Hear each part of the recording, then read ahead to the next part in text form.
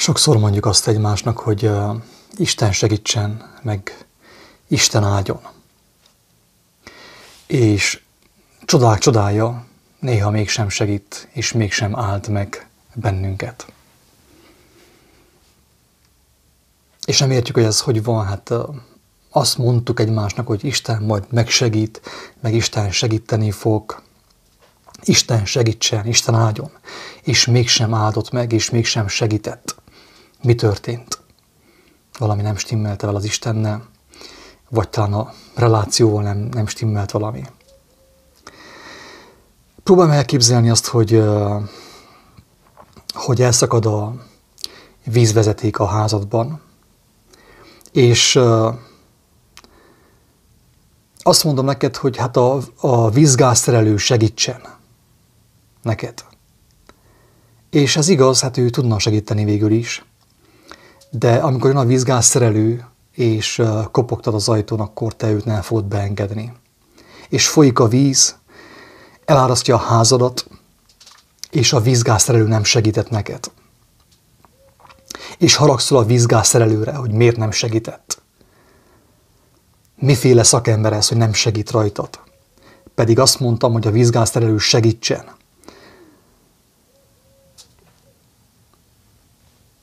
Ugye mennyire egyszerű?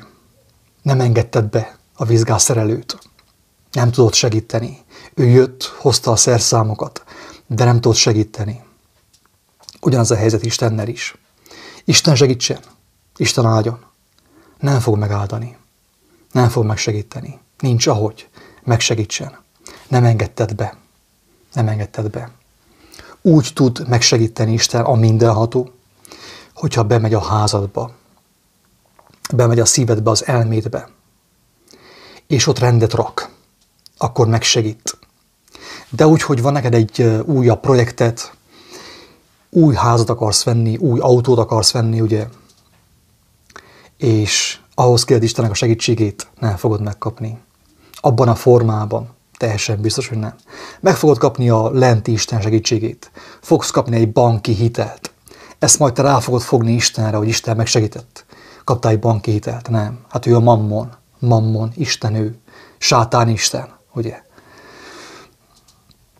Kedves barátaim, el vagyunk tévedve. A világ el van tévedve, a magyarság el van tévedve. Mindannyian el vagyunk tévedve. Isten áldjon, Isten segítsen. Senki nem mondja azt, hogy nem tud segíteni. Mindaddig, amíg nem engedtük be a mi házunkba. Mindaddig, amíg nem mondtuk neki azt, hogy gyere be a szívembe, az elmémbe. Elolvasom azt a drága evangéliumot, hogy bemenjen az elmémbe, majd a szívembe. És azt mondom, hogy legyen meg a te akaratod, rakjál rendet az én házamban, az én szívemben, az én elmémben. Addig nem tud segíteni. De hogyha életemben egyszer kimondom, hogy Istenem, mostanig megvolt az én akaratom. Látom, hogy hova vitt. Látom, hogy hova juttatott. Teljes szívemből kívánom, hogy jöjjél be az én szívembe, az én elmémbe. Én elolvasom az evangéliumot, de segíts megérteni azt, mert különben nem fogom megérteni. Jöjj be az én szívembe, az én életembe, az én elmémbe. Foglald le azt, és legyen meg a te akaratod. Őszintén kívánom, hogy legyen meg a te akaratod, mert azt, hogy az enyém milyen, hogy legyen meg az én akaratom, azt már tapasztaltam. Megkaptam mindent, megszereztem mindent, és mégis űr volt bennem, ami lassan, de biztosan zűrré változott. Isten áldjon, Isten segítsen. Isten megáld, Isten megsegít, de ahhoz fontos beengedni őt. Aki nem engedi őt be, aki nem kívánja őt beengedni, aki nem kívánja kimondani, hogy legyen meg a te akaratod, azon nem tud segíteni Isten, nincs ahogy. A vízgázszerelő sem tudott segíteni, a csövet nem tudta elzárni, nem tudta a vizet megállítani, mert nem engedted be a házba. Ha nem engedjük be Istent a házba, az elménkbe, a szívünkbe, a lelkünkbe, a kezünkbe, a cselekedetünkbe, nincs ahogy segítsen, nem tud segíteni.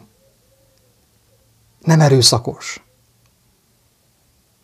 De hogyha azt mondom, hogy Istenem, most többet nem fogom mondani, Most az egyszer őszintén, tisztán kimondom, legyen meg a te akaratod. Rád bízom az elmémet, a szívemet, a lelkemet. Na akkor tud segíteni Isten. Addig minden csak duma. Isten áldjon, Isten segítsen. Mégsem segít, mégsem állt. Mi a helyzet? Nem engedted be. Beengeded? Isten áldjon, Isten segítsen.